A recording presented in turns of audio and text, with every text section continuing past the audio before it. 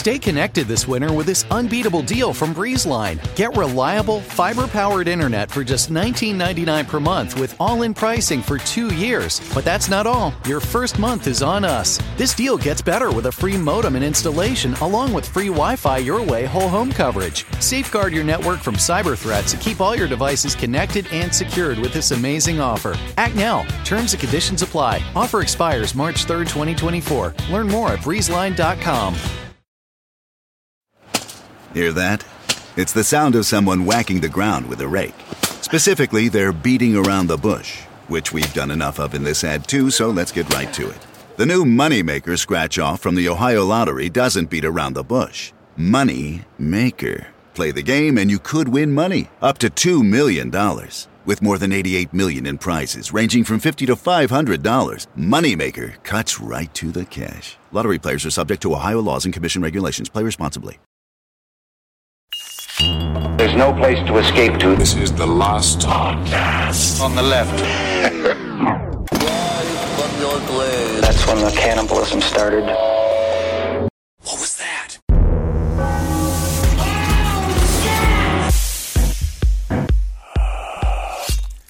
Hey there, guys. It's just me. It's only me. Henry Zebrowski. How did I get here? Alone in a tube. I'm in a tube of sound. But now, this tube is spilling out all over your lap in the car. Oh, I bet you're on a long drive, too. But now the front of your pants is all damp. With my sounds. Hello. Yeah, it's a best of episode. I hope you like it. It's a subject near and dear to all of our hearts. Cults. Some of our biggest series are featured here. We got Chonks from Om Shinrikyo, the Children of God series, Heaven's Gate, Charles Manson, Jim Jones, and sweet, sweet, pungent Raymond Elwood Lord Rael himself. Do you remember him?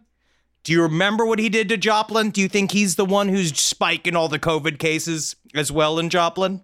I think so, but I think it's just him personally breathing on people. But guys, take a look at this best of episode. We're going to be back next week with so much more content. You're going to be mad at us. You're literally going to be like, why did you make this much content? Who hurt you, Henry, Marcus, and Ben? Who hurt you?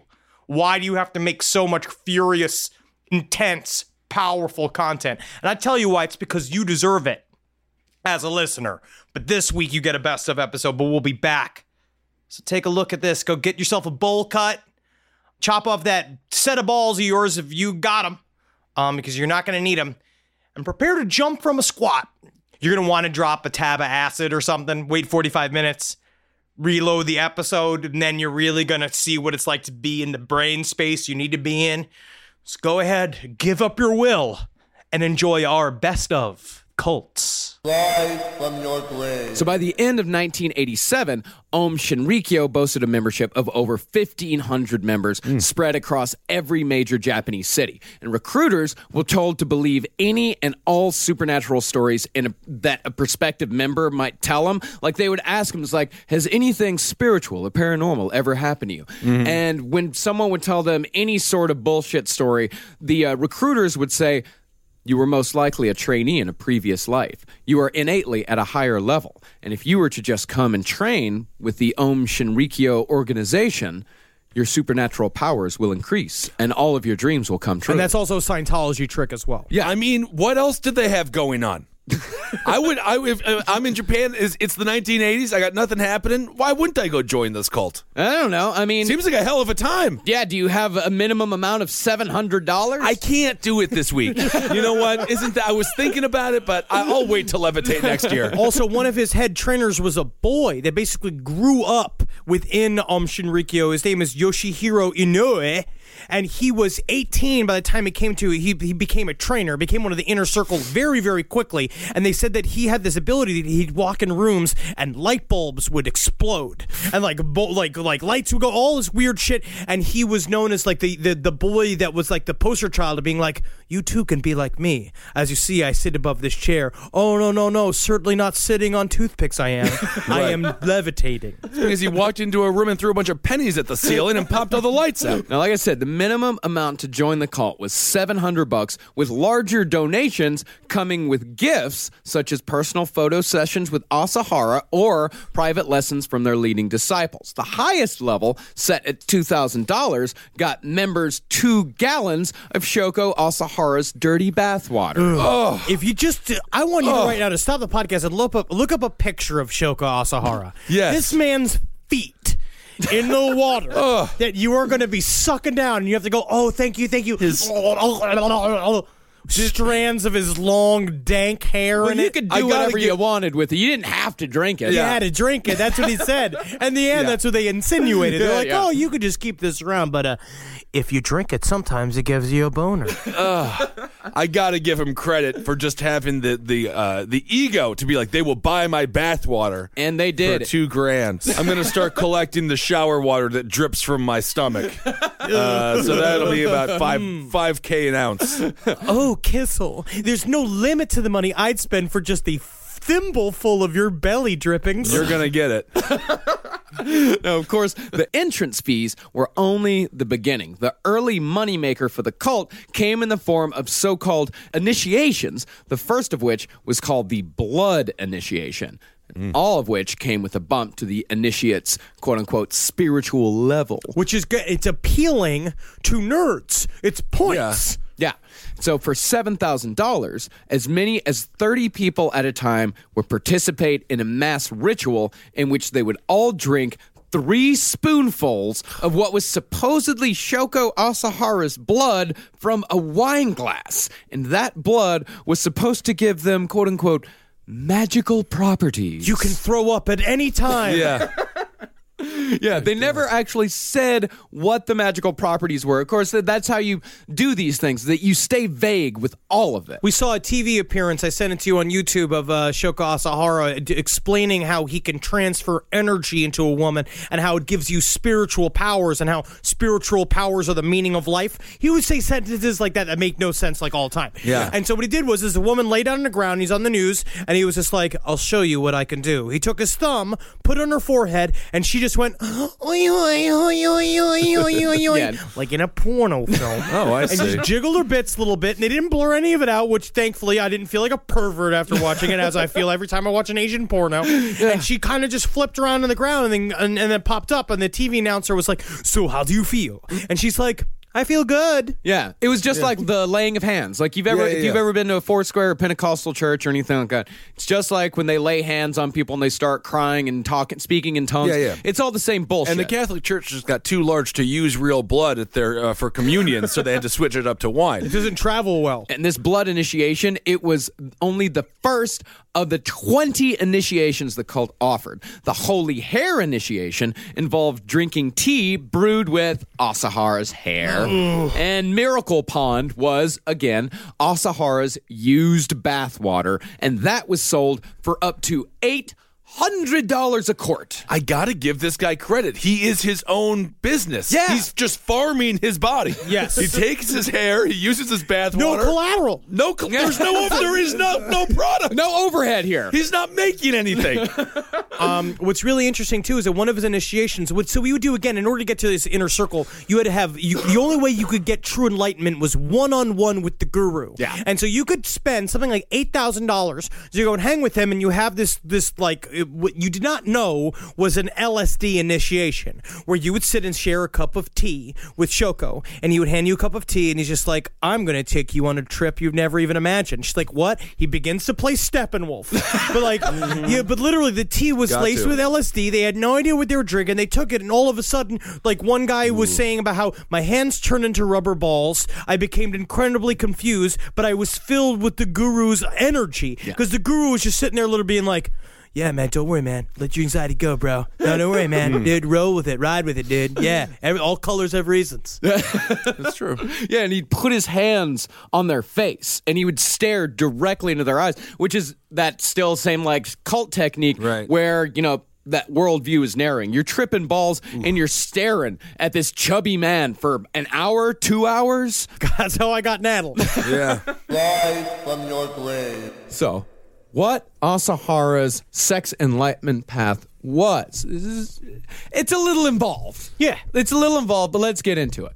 First, masturbate daily for 10 days. Check. But do not ejaculate. What? Never ejaculate. Oh. I'm just saying that's not masturbation then. It's stroking. It's stroking. I just don't think it's masturbation. You be stroking.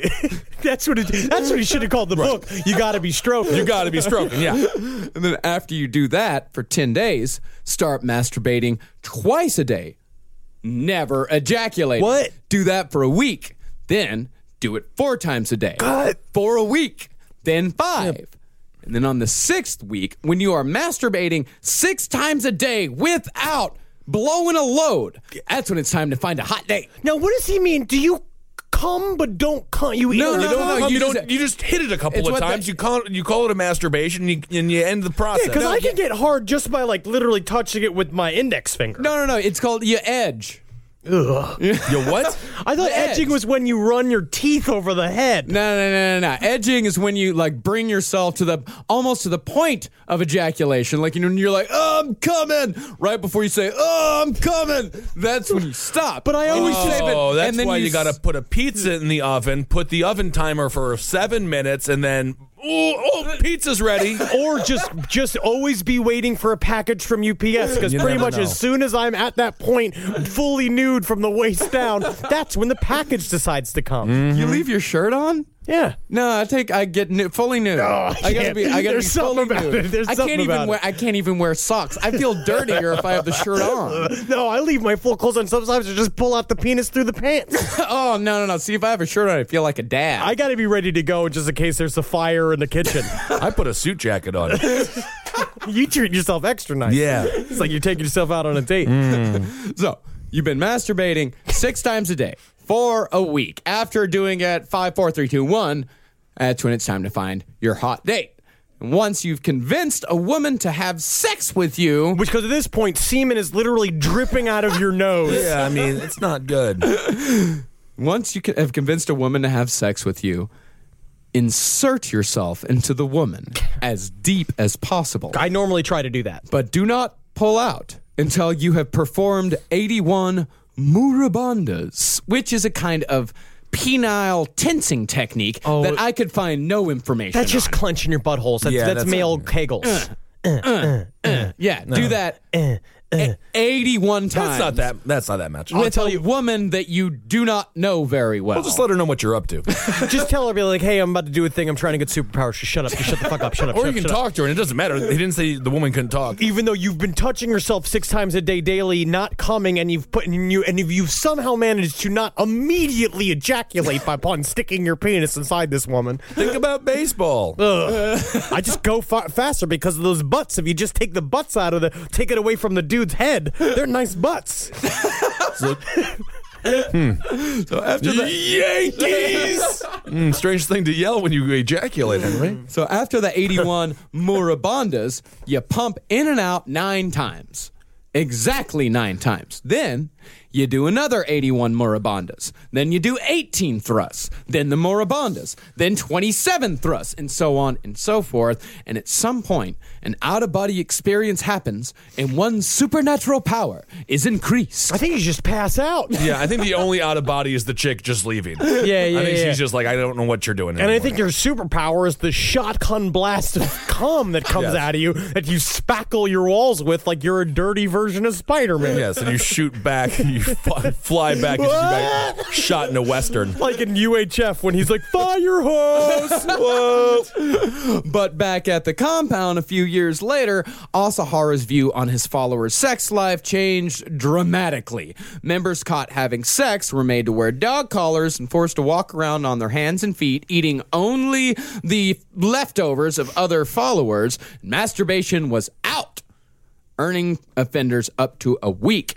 in solitary confinement. But none of this applied to the great guru Shoko Asahara, who, like any good cult leader worth his salt, slept with as many followers as he possibly could. Well, that was actually one of the intimacy rituals. He had a thing called an intimacy ritual where he would take the newest female member into his room. Did not like. No, and he would force himself on them, and they would do it because you're becoming one with me, and a part of the way you were going to become one with me is that I'm going to do an icing mustache on your upper lip. And that was the weird thing, is I wish he didn't do a Dirty Sanchez every single time, but he said that's a part of the ritual. Kind of rude. But no, but in truth, what he was trying to do is said, I'm trying to create as many direct progeny as possible, and it's a part of it's not something that he wants to do, it's something that he has to do, Dog Meat. Yeah, I know Too Real. Pretty and simple. that is too real. It's too real to be denied. And speaking of what a good cult is supposed to do, what's an intensely sexed up monster without a steady diet of illicit, harmful, and mind-bending drugs? It's like a Robert Downey Jr. without a steady diet of illicit, harmful, mind-bending drugs. Now, almost without fail, outwardly destructive cult leaders, as the cult gets bigger and the ideas get crazier, these guys eventually developed crazy bad drug habits. See, cult leaders are like a battery that powers the entire cult, and eventually that battery runs low. And the only thing that can replace the manic energy that a person needs to run the day-to-day of an apocalyptic death cult is a steady diet of very powerful, speedy as fuck drugs. Well, that's like being the lead singer of Motley Crue. Yeah. You need all of that. But one thing that is interesting, too, about him is that he literally was the center of the whole thing. Yeah. The whole cult was supposed to be an offshoot of his whole personality. But what I find interesting is I don't think there is much of it. It's not so much that the drugs fuel the paranoia and the theories as that the theories of the paranoia may just be fueled by the drugs. Now, while Jim Jones liked his speedballs, Shoko Asahara's drug of choice was LSD. And Asahara said that his first trip was so strong, he wet his pants and became high. Like the highest ever. Literally, he said that. That is a literal quote from him. Became high, perhaps the highest ever. Yeah, which is what I said when I was 17 when I smoked weed for the first time behind a dumpster. Literally the same way. I'm like high. Like the highest ever, Dad. Yeah, dude, like listening to track 4 on fucking Rage Against the Machine's Evil Empire. It's like, bree. Yeah, dude. Oh, man, pork soda, dude. Fucking Primus is the best fucking band I've ever heard, dude. We listened to Queen's Another One Bites the Dust. Yeah, I remember calling my mom and telling my mom 3 times that I was hanging out with my buddy Ian. And they keep saying, you keep saying you're hanging out with Ian, man. Hey, Ian, you're listening to the show. You remember that night we went to Walmart, we played with Hulk gloves. Oh, that is fun to do. It was really fun. But the one thing that is interesting, too, about the LSD initiations, this was the first time I've ever heard this. The people in the LSD initiations were taking so much LSD, he would make them wear diapers. Yeah. Because they were on so much LSD, they were pissing their pants. That's fun. I've been on a lot of acid, but I've never been on shit your pants acid. That's why you never see an outhouse at a Pink Floyd concert. But they also said a part of what's interesting about the diaper is that they would keep the diapers because he wanted to make sure if they didn't throw out the diapers, if the police came looking through the dumpsters, this was one of his speed ideas, that if they went looking through the dumpsters and found the diapers, they would see the drug content in their piss and shit. I think he wore them as little hats, too. Now, soon, Ohm's chemical team, with the help of a book called Recreational Drugs, written by an American named Dr. Buzz, would begin manufacturing their own acid, eventually making enough for 5 million hits. Dr. Buzz, I'm so glad that you saw me so quick. I mean, like, I think I threw my back out at the gym, and I think your big problem is, bro, is that you're not fucking groovy enough, dude. Yeah, acid. And it wasn't long before every member of Ohm's Supreme Truth was walking around every day with a scalp full of electrodes and a brain full of acid. This is the good times. Yeah, the heady times Yeah. in the 60s. This is like 1967. And this, combined with very little sleep and very little food, translated to a lot of industrial accidents and a lot of bodies. Because they're also dealing with chemical weapons in baby stages. Yeah. They're literally having a gigantic weapons factory next to all of this mayhem. Lots of Or in the accidents. middle of it, or all of it's happening around it. And with all these bodies around, and since Ohm was trying as hard as they could to escape the attention of the authorities, they disposed of the bodies themselves by cremating them and unceremoniously scattering the ashes among the Mount Fuji foothills. It could be said that Shoko Asahara had kind of a thing for incinerators. He actually invented one himself called the Final Cleaner, which was a device that blasted hot air through a floor of red-hot sand that could reduce a human to ashes in half an hour. It sounds like a product Billy Mays is trying to sell. Literally, it's just what it's just like. And you would not believe the sheer power of the Final Cleaner. Because I gotta say, you put a piece of cloth in there, it's like it never had wine stain on it because the cloth is also gone. Oh my God, my hands! Who turned it on? My goddamn hands!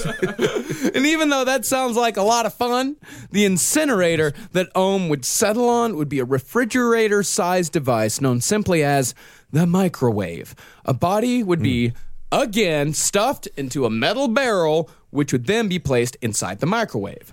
After a short period, the body would cook, crumple, and mushify. Now, is mushify your term? Mushify is a term that I used. Yeah. And then after it would mushify, it would crust on the sides of the barrel. Ooh, kind of like a quiche. Kind of like a quiche. Yeah, it's like, you know, when you put a microwave chicken pot pie into the microwave. I know it. Yeah, absolutely. Yeah, when you put it in for way too long and it kind of sticks to it. Oh, yeah. That's you what and you're happened. just in flip-flops, you're not wearing any clothes, you've been drinking for 3 days, and you haven't slept in 2. Not even your apartment. Yeah, I know it. They did that with a body. Cool. Yeah, and what they would do is they would take the metal barrel out, scrape off what was left of this human being off the sides, drop the chunks in a solution of nitric acid, and flush them down the toilet. They should have put it in nitrous oxide and shown the kids how cold it can be, and you can break it. Yeah, Like when they use- that would have been good with the kids. No. The only thing they taught the kids was to admire Hitler. And by the way, Hitler was still alive. Yeah. Yeah, no. That's what in they... this canon. In this world. In Argentina, he might have been still in the alive. Ohm Shinrikyo cartoon supervillain world, Hitler was still hanging out somewhere. But he was like a funny uncle. Oh, I see. Rise from your grave. And by the way, there are no videos of Lord Rael. I mean, to give you a very, very quick You can't capture overview. him on camera. You it's can like capture the, him on camera. You I mean, can't capture him. If you've ever seen the original VHS, it's the third short where you just can't see the guy on camera. It's all squiggle marks and digital That's him, looking yeah. things. That's Rael moving around, Yeah, taking right. dumps in public. Rael, there are only 2 pictures of him. One is him looking majestic in front of the sea. He's got a goatee, a horrible goatee. Sure. It's photoshopped. The whole picture is smeared Photoshop. It just Right. looks like it's like who just used with the smudge button all over his face for about 15 minutes. And he's got long gray hair. Beautiful. And he claims to be Lord Rael. He's actually a felon from Chicago Sure. named Raymond Elwood Howard Lear. Well, I also heard is that that the Raymond Elwood is actually a fake name that he used to fashion Rael out of, because he said that Rael is some ancient Hebrew form of the Word of God. Well, we'll get into which I think Rael is actually and true. and the Torah codes Yeah. later on, which is a big part of Rael's claims to the throne. He is a man. That's remember, how you become God, but you claim it. It's like that. No, he has demanded it. Well, we better give it to him then. This guy grew up in Chicago. He was part of the Guardian Angels back in the 70s and 80s. That's Hell great. yeah. He Love the ran Guardian for. He Angels. unsuccessfully ran for mayor. And I don't know how. I mean, he only put out that 7-minute campaign video of him just like showing Blagojevich, whatever that guy's name is. Like it's just him like showing it over and over again, and him being like, "My name is Raymond Lear. I was born in a Chicago suburb," and it's just like little like pictures of his history in between Blagojevich bullshit. It's like, this is horrible. I mean, it would be nice to have a mayor that has a bone room. You know? Yeah, that's true. It'd be kind of fun. So Lord Rael came about in 2011. He announced himself to the world on May 21st, 2011. Announced himself through, where else would Jesus Christ announce his return? YouTube. YouTube, Naturally. because that's what he said. Also, was that the way that he twisted some of the Bible verses, like talking about how like the Torah would talk about there would be a web all over the world during Revelations. Yeah. And he's like, that's the internet. Think about it. Of course Jesus would Yeah. use YouTube. Yeah. Yeah. I also use Etsy. And boy, is he struggling for Twitter followers. He's not he's got doing like well. he's got like 5,000. Okay. Which is pretty 5,000 good. for a new Jesus? It's not good for God, though. I think the Pope's got like 30 million. And he's been on Twitter for a couple of years now. He's Well, the tweeting a thing- lot. Does he not know that you have to live tweet like main events? Like you have to live tweet the Oscars, you got to live tweet the Tonys. Yeah, you the gotta live- apocalypse. Yeah. Let us know. All right. What are you eating for breakfast, Jesus? I want you to take Instagram pictures of your abs while you're working out. That's right. This Tell us man about has your no bowels. abs. He's a bit of a tubby. How many YouTube hits does he have? 48,000. That's nothing. On his address to the world. Comedy Central's Jesus- going to give him a sitcom. Yeah, That's Jesus, good. Jesus Christ returns to the world and 48,000 people see it. Well, I'm not saying 48,000 because I've watched this video about 5 times myself. Yeah, I've been watching it for a week since I sent it to you. So 22 total people have seen this video, just multiple times. And before we can do, Henry, tell us how we came upon Lord Rael. Okay, so before we hear his address to the world. Henry was sad, looking for answers, didn't know who to turn to. So I bought a hot dog, and I met him while he was selling the hot dog. I was listening to Coast to Coast, and it was an episode where they were talking to this priest who had he had exorcised up to 150,000 ghosts, which is fake. And so I was listening to it, and at the call-in section at the end, some guy calls up, and he's like, answer. He's like, so do you? It was George Norris is like, so do you have a question for the Father? And he's just like, does our Father know the truth? Does the Father know the truth? And he's like, what truth? What truth? And he's like, does he know that Jesus has already come back? That Jesus is back here on earth? And he's just like, what? What are you talking about? He's just like, go to www.ra-el.org, rael.org. Go to rael.org, and you will know the truth. And then hung up the phone. And I was like, don't they normally screen these people? So I was just they screen for Rael type people. And by the way, do not go to just plain rael.org because that is an alien site. Yes, it's that's a whole different guy doing alien research and alien. It's ra-el.org. Yeah, if you go to rael.org, that's a whole different website. You're not going to find the truth there. No, that's nonsense. False prophets. Oh, burn! So this guy. So I went and I just looked it up, and as soon as it popped up, I was just like, oh, holy shit. Wow. He wasn't wrong. Oh, my God. And then upon re-listening to the episode and listening to his his speech that we're about to listen to, it was him. Yeah. It was definitely him. He called into Coast to Coast and plugged his own website. And it's and George Norris is like, it's strange how you can. Some people have different ideas of the truth. George Norris just that guy rolls with anything, doesn't he? He's amazing. He's an entertainer. I love George Norris. I was like someone I know was talking shit about George Norris, and I got in his face, and I was like, George Norris has been entertaining millions of people for years. He knows exactly what he's doing. He's a vaudevillian. Slowly walk away from the fat, scary man. Slowly. Do not break eye contact with him. But Jesus is nothing if not a self-promoter. Yeah. I went to the Lord Rael Facebook page, which, by the way, I am a member of the congregation. You made it. Hey, Rael. Oh, that's great. Thank you, Rael, for your release. I asked to join the group last night.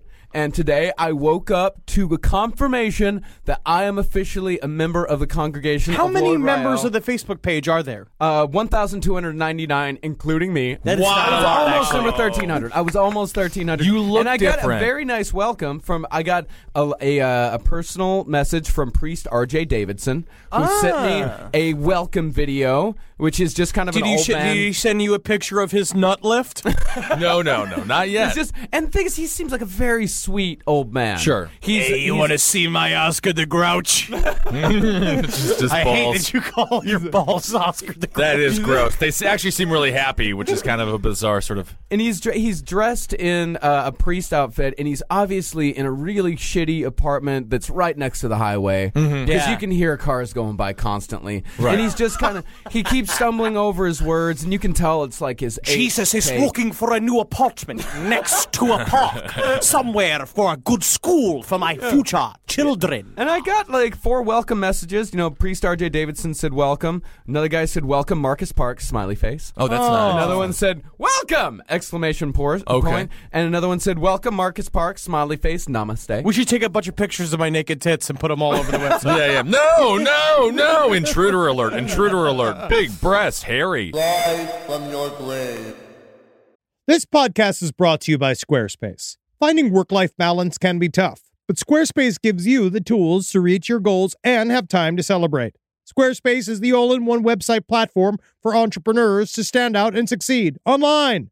With the new guided design system, Squarespace Blueprint, You can select from curated layout and styling options to create a personalized website optimized for every device. Get your website discovered fast with integrated, optimized SEO tools. Plus, make checkout easy for customers with easy-to-use payment tools. And with Squarespace AI, you can explain what your site is about, choose your tone, enter what you need, and get auto-generated text. And that helps you save time. I know I'm sitting on about 2 literal wheelbarrows filled with horse pics. Now, part of the issue is a lot of these pictures are getting stopped at customs because some of them do depict various world leaders in horse-like circumstances that seems to be pinging a lot of these custom agents' accounts. Now, so what I've done to do is so while I'm trying to work on hand smuggling these horse pics over various country borders, I then also have time, because Squarespace is doing all the other ad work for me,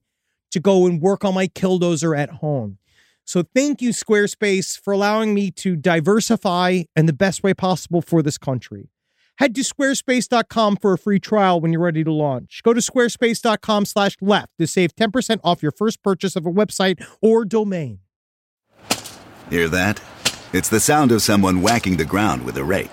Specifically, they're beating around the bush, which we've done enough of in this ad too, so let's get right to it. The new Moneymaker scratch-off from the Ohio Lottery doesn't beat around the bush. Money Maker. Play the game and you could win money, up to $2 million. With more than $88 million in prizes, ranging from $50 to $500, Moneymaker cuts right to the cash. Lottery players are subject to Ohio laws and commission regulations. Play responsibly. McDonald's presents Burger Reviews by Hamburglar. Today's review: the hotter, juicier classic burgers. Mr. Hamburglar. Robble, robble.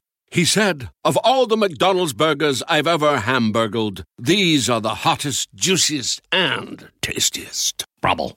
Hurry in and enjoy one of our $3.50 bundles, like a daily double and small fries, for a limited time. Price and participation may vary, cannot be combined with any other offer, comparison to prior classic burgers. Ba-da-ba-ba-ba. The founder of the Children of God, David Berg, was just another in a long line of people who either belonged to or were leaders of fringe Christian sects. Berg's earliest ancestors in America were a trio of Jews who converted to a Mennonite sect known as the Dunkers, so named because they preferred to nearly drown their congregants during baptism. Also, not to completely interrupt, but have you ever had an apple cider donut made by the Amish community?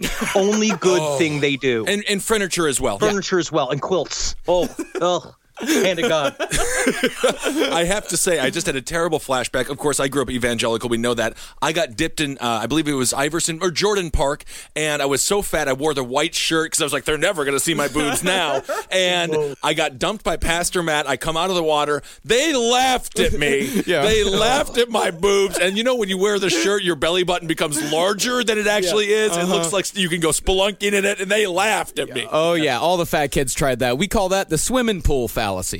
Swimming pool fallacy. I did that throughout I told that story before about how I used to wear the shirt in the pool, and then they used to make fun of me relentlessly, and then they pulled me in the shower and stripped me nude and all made fun of my penis. And that's how Henry Zabrowski knew he wanted to be president one day. But so also, David Berg's grandparents, they chose the hard way from the very beginning. He said his grandfather was known as like a fighter, that they would literally go as these Jewish guys, now Mennonites, from Jewish to Amish. Now they're living in America, and they're literally just going places and fighting people in the street. And he said that they had no idea what they were doing, like religiously, but they made a shit ton of money. And David Berg put it because his grandfather was a Jew all the way to the end.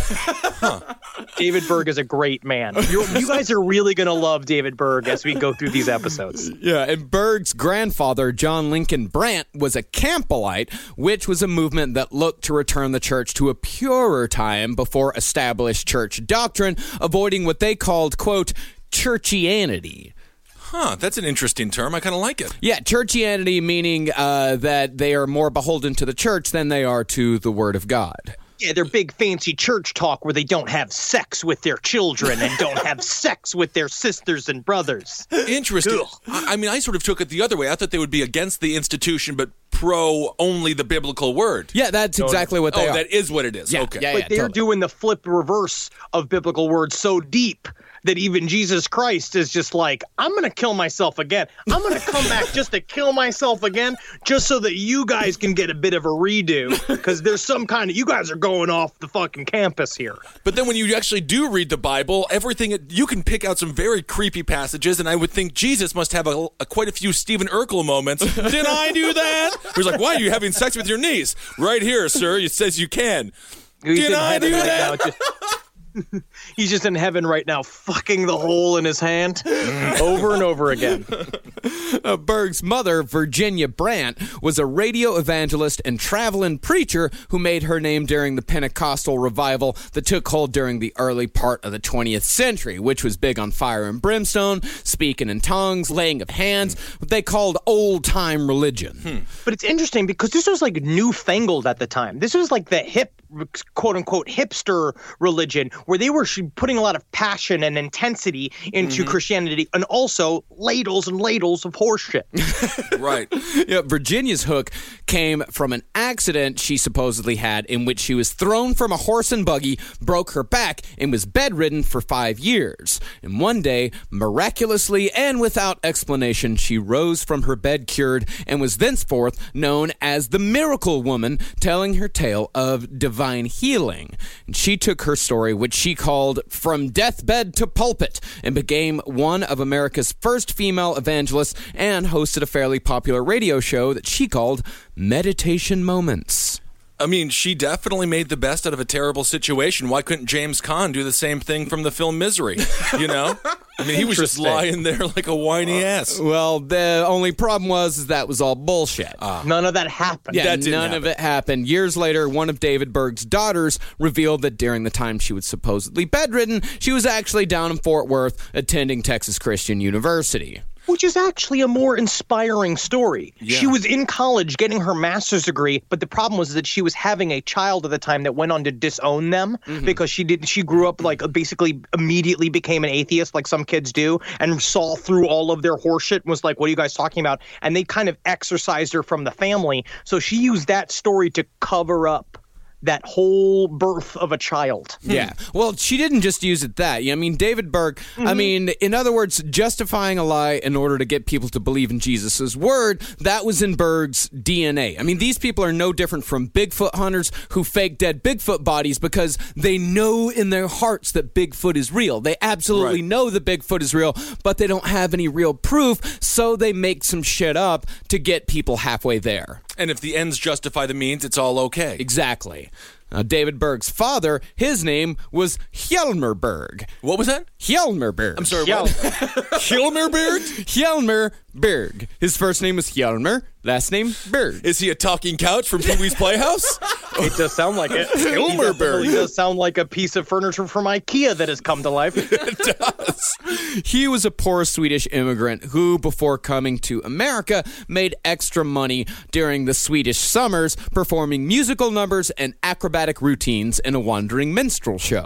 Now, this is going to be one of your racist minstrel shows. This show is going to be lots of kicking and dancing and jumping and oof, it seems my trousers have fallen around my ankles. Oof, is there a child who's giving it the sicky sick? Oh, no. No, Hjalmar. I slapped my own hand. Slapped my hand? Most nutty shit, Hjalmar. And that is if Charles Ng was born a Swedish man. I don't know how to do a Swedish accent. And what I will love say is now that we're in the world of just Sweden, I'm allowed to do it. No Swiss, Swedish bullshit connected to it. It is Jorn and Hjalmar, standing tall and blonde, who said to have a beautiful tenor singing voice, did nothing to stop anyone from hurting anyone. See, now, we talk a lot here about the perfect serial killer soup. For example, Henry Lee Lucas was created by a terrible childhood with an abusive mother, an already broken mind made worse by exposure to brain-rotting chemicals, and the ease of passage of a drifter lifestyle. Now, you're really selling it, Marcus.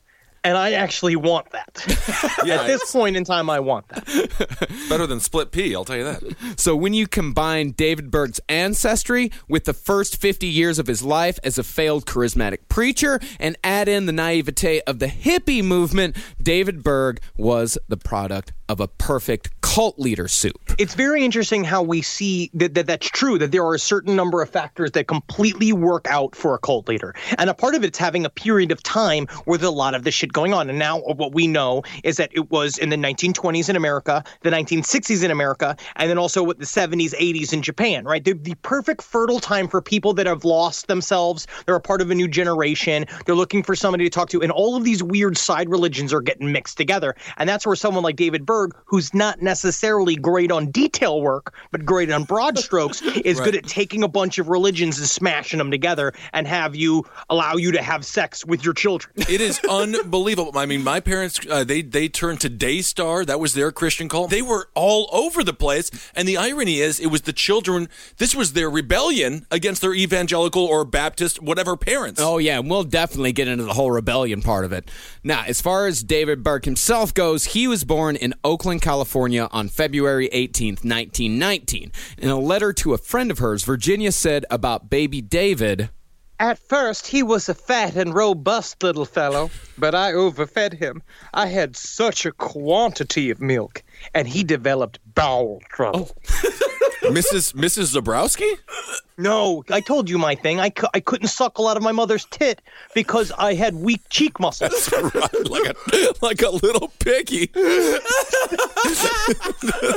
had to drink. My mom had to milk herself into a cup, and I'd have to drink it out of a straw. They thought I was gonna die of malnourishment. Oh, I think if I was a doctor, I would have said, "Miss Zabrowski, you just have the world's fanciest boy. Only out of a cup will do." "I'll have it in a highball glass, thank you. And don't be slow about it. A little spank for you. Here's $1. I found it in my diaper." Now, the reason for writing the bowel trouble letter was that Virginia was claiming that a faith healing had taken place here. She said a local healer had come to see the constipated baby, done his work, and the very next morning, David had his first natural bowel movement since his breast milk-induced sickness began. Nothing would please me more to go back to childhood where I'd be praised for taking shits again. Oh, my God. It was so nice.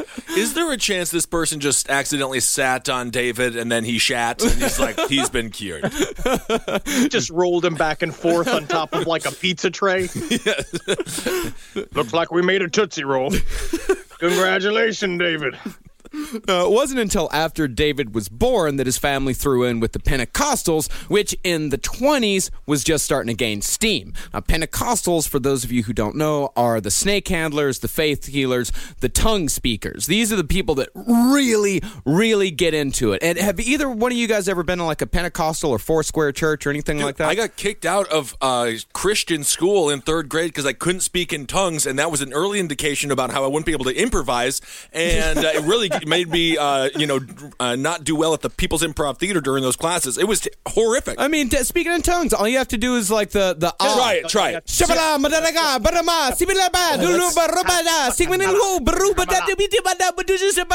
Oh, you hit a couple of triple B's in there too, man. You are good.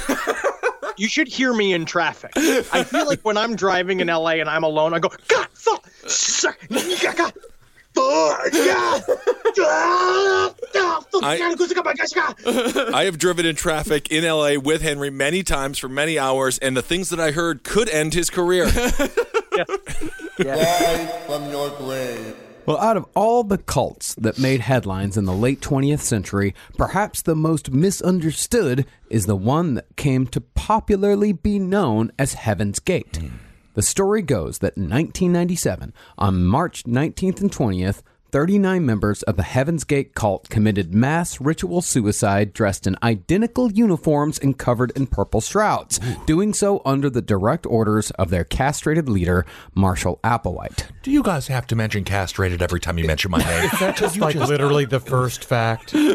We can't talk about my beautiful blue eyes or my wonderful taste in Nike Decades, which are actually kind of fresh. No, those are pretty cool shoes there, buddy, but you don't got a dick, right? I have a flappy, but I don't have the bing bong. Okay, just checking. No, they're misunderstood, but it's not their fault that they're misunderstood, almost, because they really tried to explain themselves afterwards with a dump of information that came out after they had committed suicide. Yeah, and they were okay with messaging. And, well, in fact, speaking of being misunderstood, you've already put a misunderstanding out there by saying that Marshall Applewhite demanded that they castrate themselves when, in fact, he did not demand that they castrate themselves, and only 6 of them actually castrated themselves. There's a lot of misinformation when it comes to Heaven's Gate. My hands are on my hips, shaking my head, Mr. Zabrowski. And you know what I'm doing? I'm shaving the carrot. I see it. Your wrists deep into your love handles.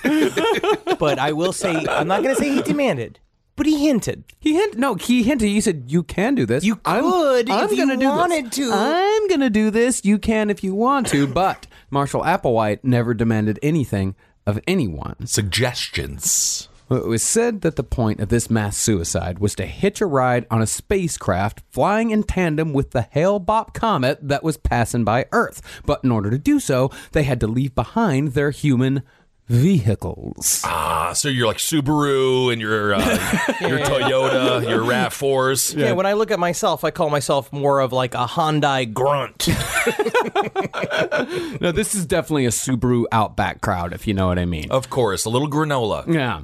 Well, soon after the bodies were found, it was discovered that this cult had laid out their entire belief structure on a website, heavensgate.com, and thus they were dubbed the first internet cult. Ooh. Or that's the way the story has been portrayed. While that summation is close, the story of Heaven's Gate is far more complicated than what it was boiled down to be in CNN soundbites and snarky late-night monologues. Hold on a second. Are you telling me a castrated cult that wants to hail Bopp in order to go to heaven on the orders of Mr. Whitehead, whatever, white side, white gate, white apple, absorbed a single apple fact.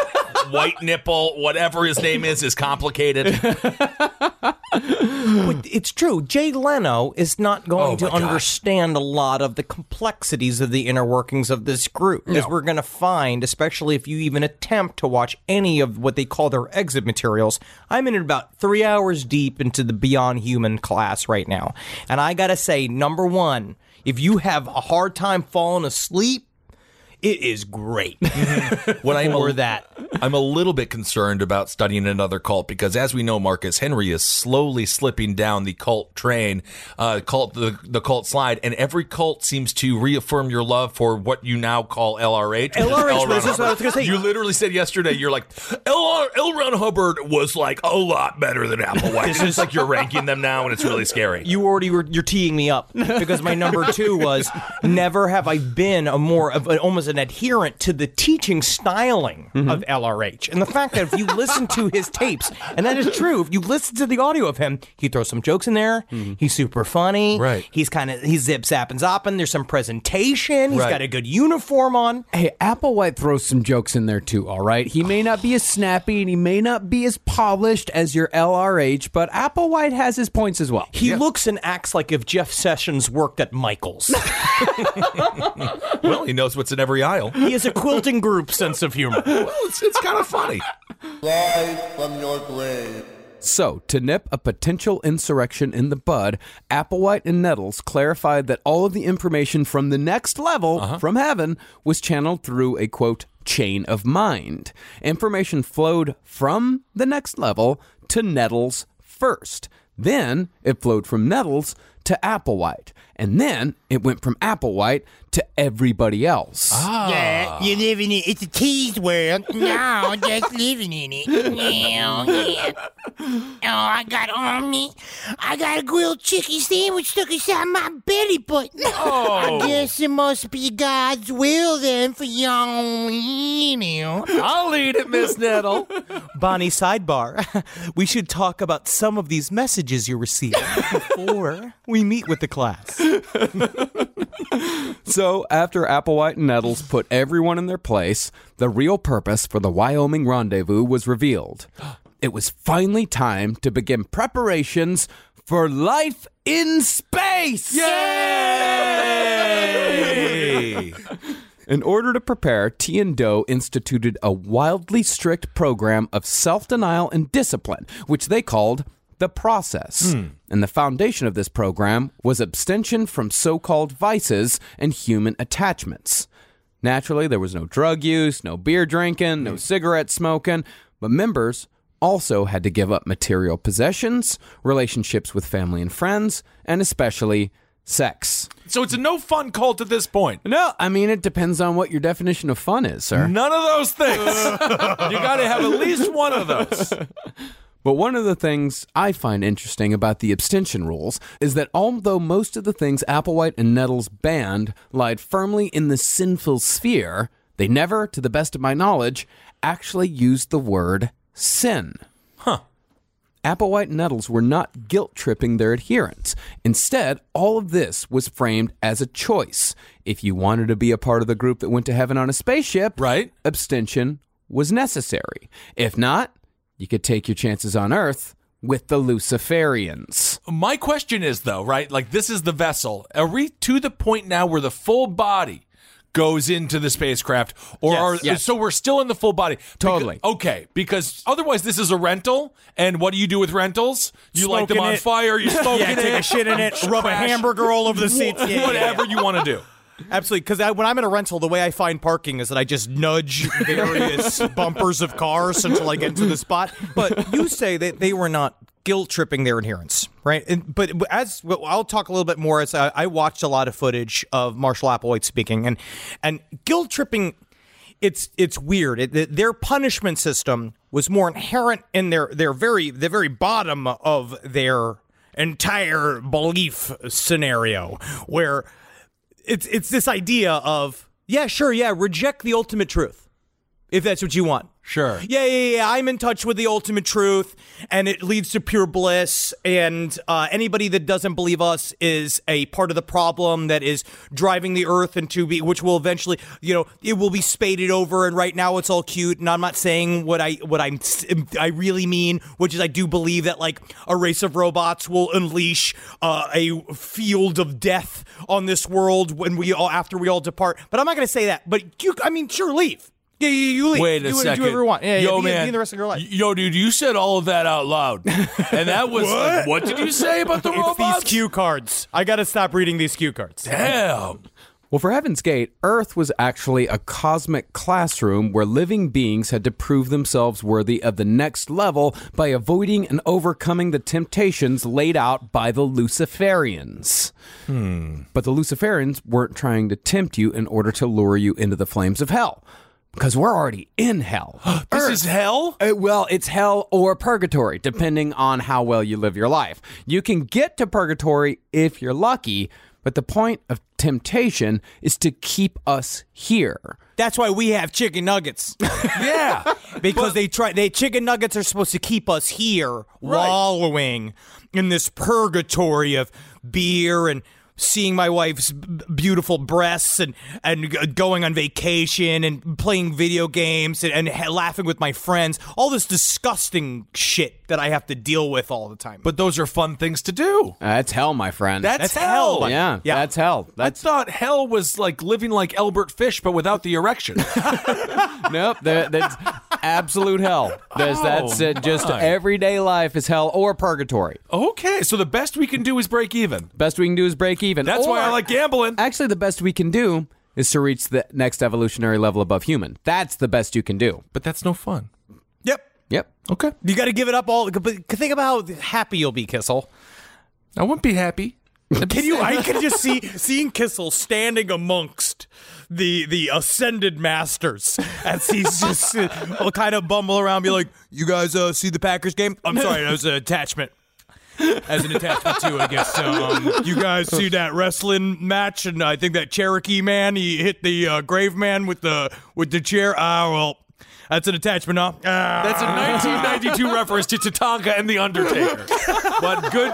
That's an A for effort, my friend. It is A for effort. But according to Heaven's Gate, Earth was not a place in which to get comfortable or to stay. Earth was a test to see if you were worthy of heaven. In other words, all of this bullshit, every part of Heaven's Gate is just Christianity dressed up in aliens' clothing. Okay. It's all the same rules. It's all the you get to the same place eventually, but it's just, aliens. Okay. I mean, it makes it more exciting. It's a good twist. Yeah.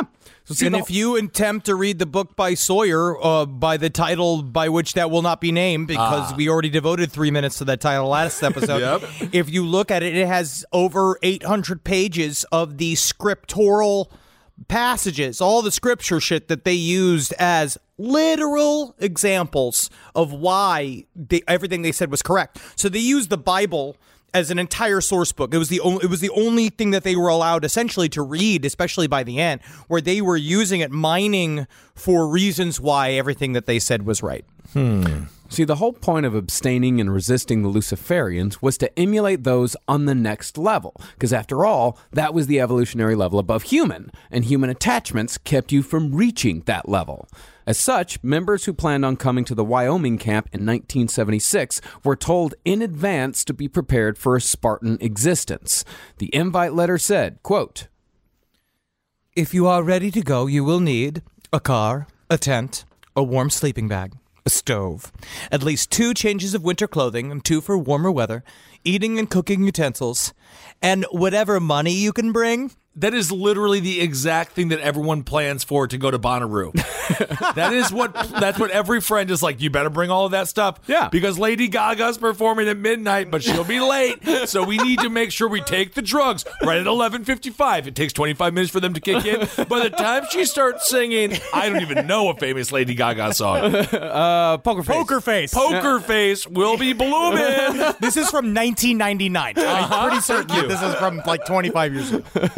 Rise from your grave. Save big money on protecting your garden. Now at Menards. Messina's Animal Stopper is a liquid repellent that prevents pesky animals from damaging your garden. Available in a convenient, ready-to-use bottle. It lasts for up to 30 days, regardless of weather and watering. Save big money on Messina's Animal Stopper at Menards. And check out our weekly flyer on Menards.com for more great deals happening now. Save big money at Menards.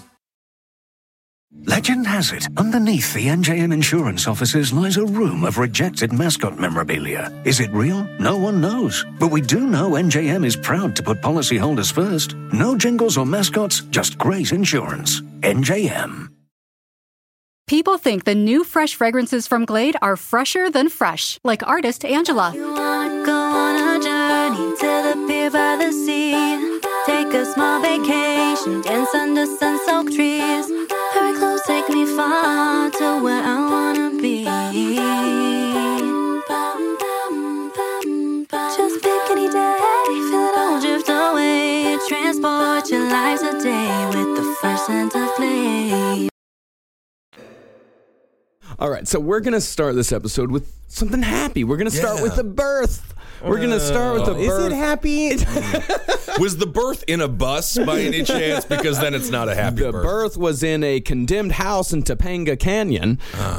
It was Charlie Manson's second child, a little boy named Valentine Michael, nicknamed Pooh Bear. That's actually the exact name of somebody that was just born in Park Slope. So that's not so bad. Park Slope, Brooklyn. That's Gwyneth Paltrow's 7th child. Yes. And it said that Charlie bit the umbilical cord himself. I'm sure that he did, because he's a weird doctor. No, but again, he's just like, it sounds like a maniac thing, but it's him just going like, with a knife. Scissor. Oh, we lost all the scissors. Oh, and the scissor party. We had that scissor tossing party. That's right. All right, now where's it? I'm just going to have to use God's scissors. My own teeth, Mary. I need you to just bear with me for a second. I'm going to be a father, Mary. That's not so bad, though. A lot of people eat the umbilical cord. It's good. It's got some good vitamins in there. I think it's mostly Dookie. Yeah. There's a lot of juices and various things around there it's that you a don't shit want tube. in your mouth. It is a shit tube, yeah. It's definitely a shit tube. So it's around this time that the Manson family, they finally find their home in Spawn Ranch. Ooh, man. And here's a little song that Charlie sang about there. I can feel my bush hair getting longer. This is Charlie Manson's music, by the way. Your home is where you can be what you are, 'cause you were just born to be. Now they'll show you their castles and diamonds for all to see. But they'll never show you that peace of Oh, play his other song, Satellite. This sounds just like Dave Matthews Band. It does. I was going to say the lyrics are reminiscent to a Gavin Rossdale's Bush. It really is. And that they make no fucking sense.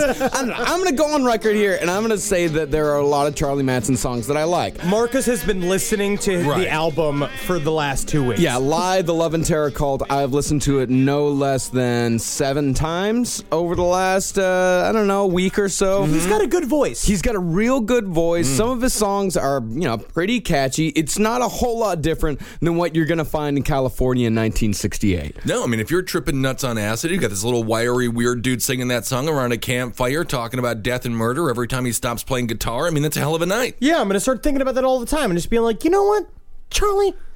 He has a pretty catchy tune. Pretty great.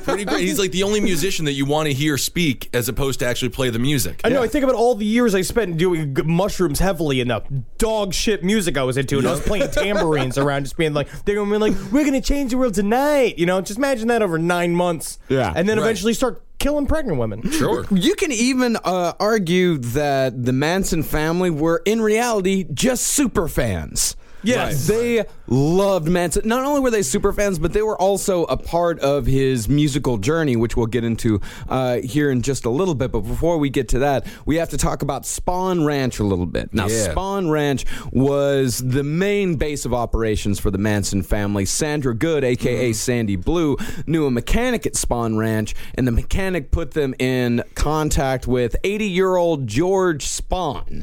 Now, Spahn Ranch, it was mostly used as a movie set for old westerns. They used it in episodes of Bonanza, The Lone Ranger, Zorro, in exchange for simple labor such as taking care of the horses, cleaning George's house, cooking, and having Squeaky fuck him every once in a while. Yeah, absolutely. And the way he presented them even getting the Spahn Ranch is that Manson showed up with two of his Front Street girls, right? And he made sure leave the bras at home, girls. Yeah. And they walked over there and they basically showed up. George Spahn supposed to be blind, and Charles Manson's like, I heard the man was blind, but he was reaching out and shaking hands like he had fine old-fashioned eyeballs. But I knew for a fact that I was like, but then later on when I watched him trip over a rock, I knew then that he was in fact blind. He was blind. But he was talking about how George Spahn would come up and grip their shoulders and stuff and play with the women's arms, and he's like, I could tell he's going for a little squeezy sport right there. So I sent him to my fine young redhead, and she gave him a tug-a-rub. And guess next thing I know, we got a sweet spot in our own spot of heaven called Spahn Ranch. For a tug-a-rub. That's not bad.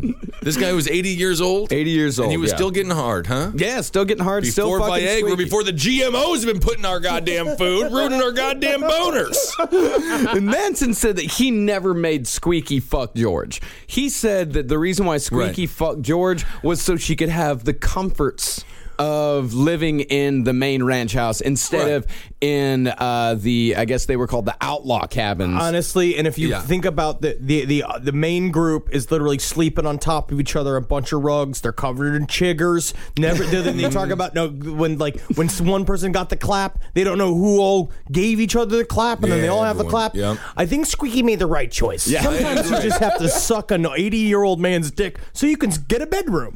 Right. The 80-year-old farmer, though, he's probably in good shape, harvesting the land his whole life. I don't know. He's a movie farmer. Yeah, that's true. He's not a real farmer. This is a movie set. It's Spahn Ranch. I mean, Spahn Ranch does sound like the kind of place you have to gurgle cum just to enter. Well, they got horses, and by the way, no one had sex with the horses, right? By the way, if you guys want to see the most adorable thing that you've ever seen in your life, look for a picture of Charles Manson on a horse. He's so adorable. He's tiny. He's the tiniest man. He's 5'4". He was a tiny, tiny little man. He looks like a child at a birthday party. He must have been so scared on top of that horse. Just trying to keep it together. If I fall off this horse, they're never going to trust me as their Lord and Savior. Yeah, come on, horse. This horse it's covered in butter. It's always covered in butter. You know who did it, man? It was the man coming down on me, covering all my horses in slick olive oil, so I fall right off them. Oh, my goodness. So us here, through our research, what we found. But do you think that he probably told someone to butter the horse the night before? Hey, I'll go out there, butter the horse. Yeah. But why, Charlie? Why? Don't ask me why. The next morning at breakfast, what happened to all the butter? I don't know. I'm going on the horse. Well, I better go ride that horse over there, and it better be good and grippy because I'm going to be riding it all over the canyon. That's where the butter was. I got to write down my commands that I give after 1 o'clock in the morning. I gotta write him down. I'm gonna give him a squeaky. I'm gonna say, Squeaky, you hold on to this until 6 a.m. And then you at 6 let me know everything I agreed to the night before. And then at 6 a.m., we're gonna decide whether it's a good idea or not. Honestly, Manson, in his own words, has given me a great deal. I am now on Marcus's team. I have a great deal of sympathy for Charles Manson. Yeah. I just think the man was a stupid criminal. The man is basically Damon Wayans' character from Mo Money. You know what I mean? It's like he's that like character of just like he's just like Mo Money. It's just all about like he thinks he's this slick criminal, but actually he's an idiot. And next thing you know, he has this gaggle of drug crazed freaks all around him. Well, with Manson, we can take it back to Gary Ridgway. Gary Ridgway, as we discussed, was adult. He was an idiot, as far as, normal society went, but he was really fucking good at one thing. He was really good at killing prostitutes. And Charles Manson is really good at eating pussy. Yeah, and it's like white and umbilical cord. And I will also probably put on record that Charles Manson's the only serial killer that knew where the clitoris was. Yeah. But Charles Manson, what he was good at was manipulating people. Yes. Because as we said in the last episode, he spent from the years of 12 to 19 in prison, and then he spent from 21 to 26 in prison as well. So Charles Manson, little guy, the only way this guy is going to survive in these horrific environments is if he learns how to talk. Crazier and faster than everybody else. He's got to play a big game. Yeah. And so now we're going to watch Yeah. we're going to watch a game escalate. Yeah. It gets even bigger when he meets Dennis Wilson of the Beach Boys. No, I love the two different sides of this story. Yeah. Yeah, there's two. Dennis Wilson, he was the drummer of the Beach Boys. He was Brian Wilson's brother, of course. Brian Wilson, the genius behind Pet Sounds, Smile, all that type of stuff. Wilson was was the least talented member of the Wilson family. Far the least talented member of the. I mean, he was the fuck up. He was the party guy. He was the guy that liked to fuck all the time. Yeah, and Brian Wilson's insane, right? He's crazy. Yeah. And Brian so Wilson's absolutely insane. I'm sure the Beach Boys management were like, we already got one Wilson that's hard to deal with, but he's a fucking genius. We can't deal with this other one. So they would just basically let Dennis Wilson disappear for months while they were making Pet Sounds. Yeah, exactly. So Dennis Wilson, of course, liked to fuck a lot. He's driving down the highway one day, and he sees a couple of mildly attractive women walking down the road. So Manson attractive. Manson attractive women. Manson. Yep, and one of the women, Manson. Yeah. Then one of the women has she drifted away from the family soon afterwards, but one of the others was Big Patty Patricia Krenwinkel. Oh, and this is perfect for Dennis Wilson. Yeah, they don't let me record no music anymore, but Big Patty, you understand what I'm talking about, right? They call him a quarter pounder at the ranch. So there are two different versions of the story. One is that Dennis Wilson met these two girls. They bring him back to his house. They started fucking. They're like, you gotta meet God. You gotta meet Jesus. You gotta meet our friend Charlie. And he's just like, yeah, bring Charlie over. And then, whatever you're gonna do, suck my dick. And so they bring Charles Manson and the whole gaggle over to Dennis Wilson's while Dennis Wilson is recording. Yes. Like, he leaves the house and he comes back at 3 a.m. And so he comes, but this is Dennis Wilson's side of the story. Manson and his whole coterie show up at the mansion and take over the whole fucking thing. And basically use his money, hang out. They all fuck and they have they do drugs and they do all this stuff. But basically they are a massive leech. But then if you listen to Manson in his own words, Manson's like, I met this cool cat named Dennis Wilson at a freak out party. We did it. They always say the term, we did a joint. Yeah. Like, we did a joint at each other. And then next thing you know, we were rapping about music and we were on the same trip, man. Me and him, just like we knew. It was just like, yeah, he was a beach boy. But me, man, I'm a wizard from the desert. He's just like, yo, Charlie, you you a real wizard of the desert. And I was like, you all with Dennis Wilson? You've always been right. You've always been my friend. And then he's like, Dennis Wilson invited me to his home, and I went over there, and yes, we spent all his money. And yes, we ate all his food. And yes, we gave the dogs of the house body chiggers from Sadie. All right? Sure. But he never asked us to leave until he asked us to leave. Then you gotta go for sure. When Dennis asks you to go, you gotta go. Yeah, but Dennis was he was a little bit enamored with him. Him and Charlie actually became fairly good friends. Well, it's because again, you're just getting their blow and drugs. There's so much drugs. There's so much sex happening. You get it kind of rolled into it, and then all of a sudden you realize I've got 20 homeless people living in my mansion.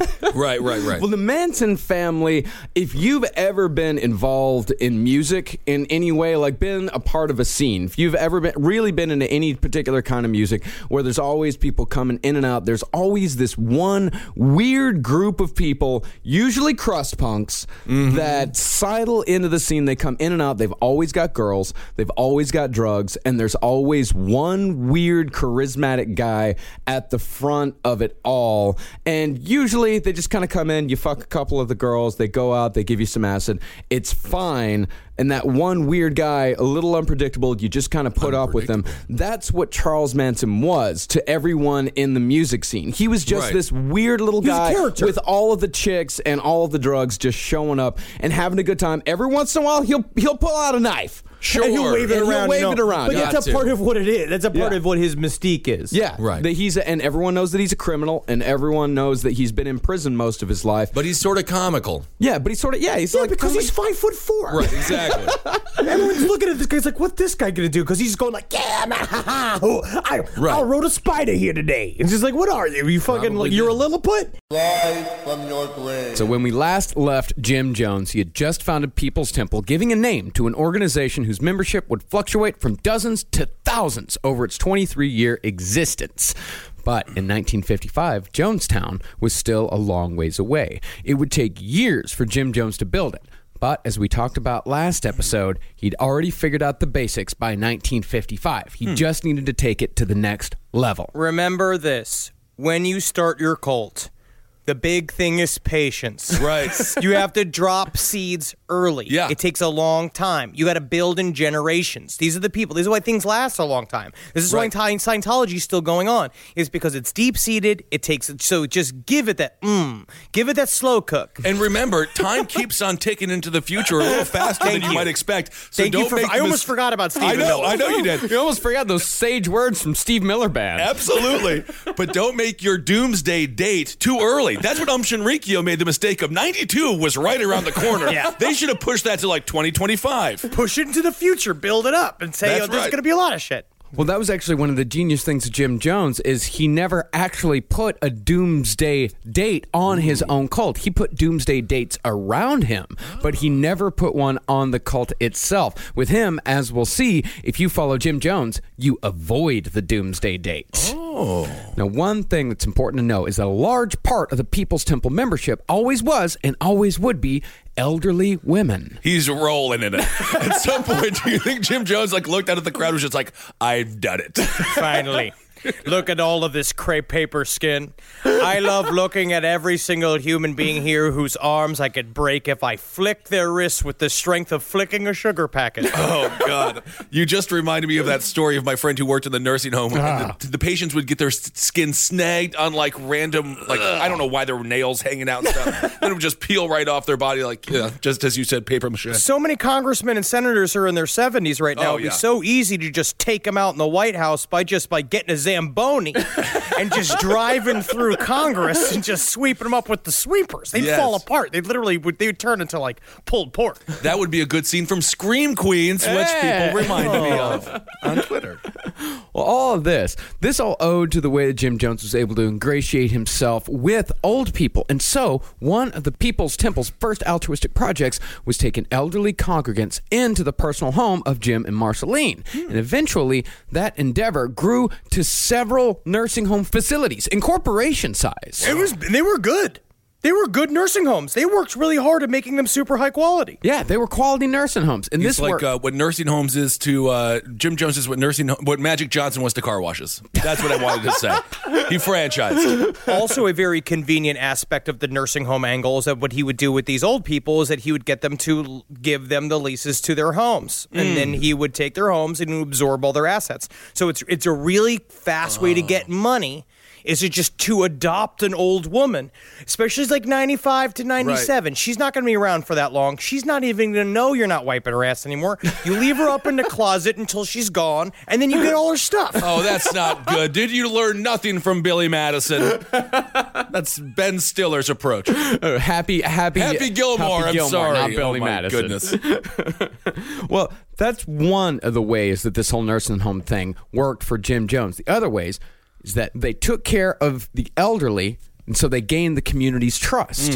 And 3, it gave members of the People's Temple jobs. Together, these 3 things, the money, the jobs, and the community care, would be integral to the development of People's Temple, both in Indianapolis and beyond. Jim also founded a soup kitchen type cafe called the Free Restaurant, which served about 2,800 people every week. Wow. He organized clothing drives, and he put together youth programs that kept kids off the streets. He was doing good work, and it was a lot of hard work. And he realizes, and so that's where these games start playing out. Right, where it's in the end, again, this looks totally kosher. This looks great. Right. So like he's trying to help humankind, and he is helping humankind, and a lot of it is genuine. But the problem is, it's so small. It's just a small amount of people he's reaching, and this is still just shitty indie. You know what I mean? He needs to figure out. I don't think that's the official slogan of Indianapolis. Not for me. We had a great time in Indianapolis. We loved the city. I loved Indianapolis. We went to CrimeCon there. It was wonderful. It was actually surprisingly beautiful. It was a beautiful town. But, as positive as all this was, as Henry said, look, this was all small fries. Jim actually wanted political influence. Right. And the person to help him there was Marceline. So you're telling me the way to get political power in this country is not embracing older African-American women? That's not the road to the White House in this country? It doesn't seem like it. Yeah, serving free soup doesn't get you there, except for Bernie Sanders, who just ate a lot of free soup. Oh, yeah, a lot of it. And it is now, by the way. Look at Alabama. We won't go into it. See, at first, Jim Jones didn't necessarily have a talent for civics. He was a little coarse. He didn't necessarily know how to move in those social circles. But luckily for him, his wife had grown up in a politically active family. That's right. She was sent as a scout to various civic meetings across Indianapolis, taking notes on policy, decorum, and who the local movers and shakers were. Well, I honestly believe that he specifically chose Marceline as his wife because of this fact. Right. That back in the day, it seemed more like, they were in love. She was kind of the hot nurse. He was the fun nurse that made sponge basses fun. And it was like, he saw those qualities, I think, and knew that she came from a civic background. And as all these things kind of came together, he was like, yes, your purpose has been revealed to me. Mm-hmm. And she just fit right in because she was, I think she was excited to be a part of the entire movement. She liked all of the volunteering. She loved the nursing home. She personally was in charge of a lot of this. Like June and Johnny Cash. June the establishment, Johnny the rebel. But who did the audience relate to? Mr. Cash. So after Marceline went to all these meetings, she'd report back to Jones. And then when Jim Jones himself showed up to the next meeting days or weeks later, he knew what to say, how to say it, and who to say it to, instantly giving him credibility. But politics wasn't the only place where Jim Jones had his attention in the mid to late 50s. That's when he discovered Father Divine, a.k.a. The Messenger, a.k.a. Reverend Major Jealous Divine. Is he a WWE manager? He does. Because you have to name yourself Jealous Divine. You have to be very, very confident. I love it. Yeah, I mean, his logic for calling himself jealous was, I am a jealous God. Oh. And so he said that God's name is jealous. And so God's name, if God's name is jealous, then my name is jealous. You call me Reverend Major Jealous Divine. Why do I have a feeling this guy has an assistant solely to rub butter on his feet? I feel like this is someone come rub butter on my feet. You know I call them loaves for a reason.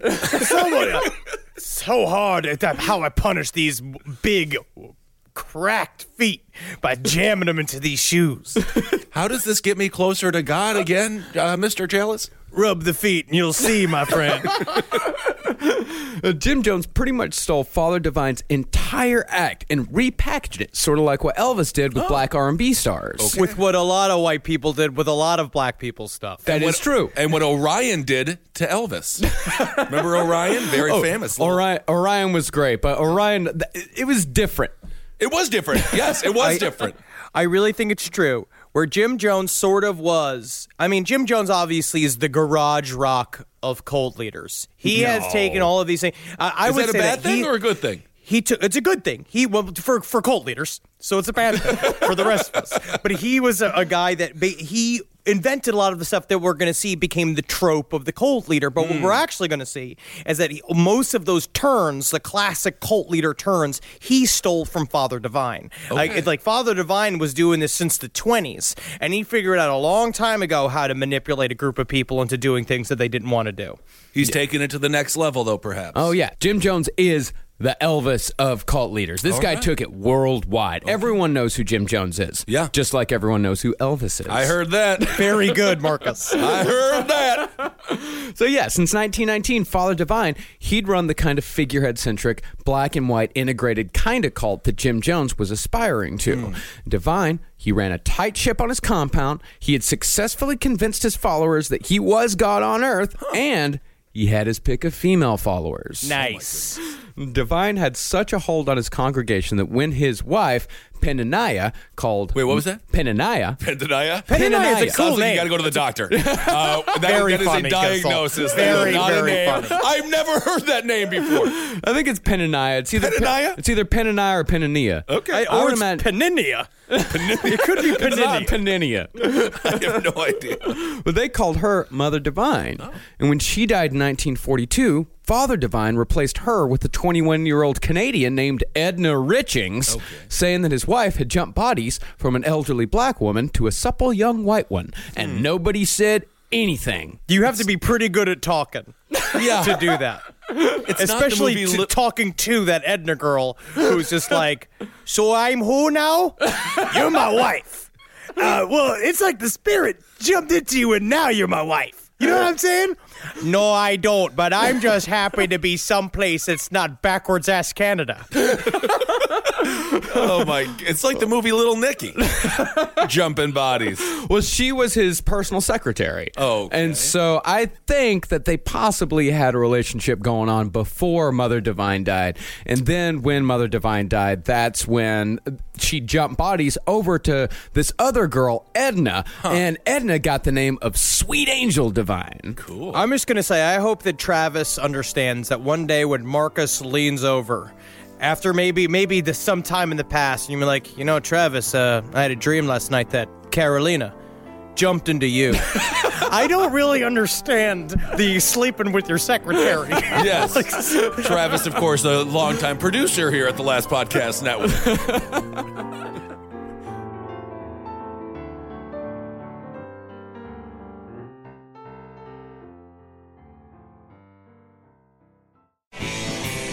This show is made possible by listeners like you. Thanks to our ad sponsors, you can support our shows by supporting them. For more shows like the one you just listened to, go to lastpodcastnetwork.com.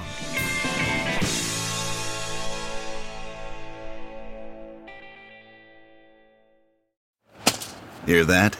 It's the sound of someone whacking the ground with a rake. Specifically, they're beating around the bush, which we've done enough of in this ad too, so let's get right to it. The new Moneymaker scratch-off from the Ohio Lottery doesn't beat around the bush. Money Maker. Play the game and you could win money, up to $2 million.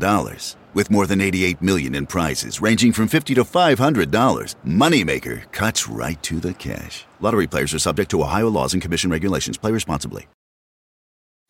Hi, it's Martha Stewart. You know, I spend a lot of time thinking about dirt. At 3 a.m., at all hours of the day, really. What people don't know is that not all dirt is the same. You need dirt with the right kind of nutrients. New Miracle-Gro organic raised bed and garden soil is so dense, so full of nutrient-rich, high-quality ingredients. Miracle-Gro is simply the best.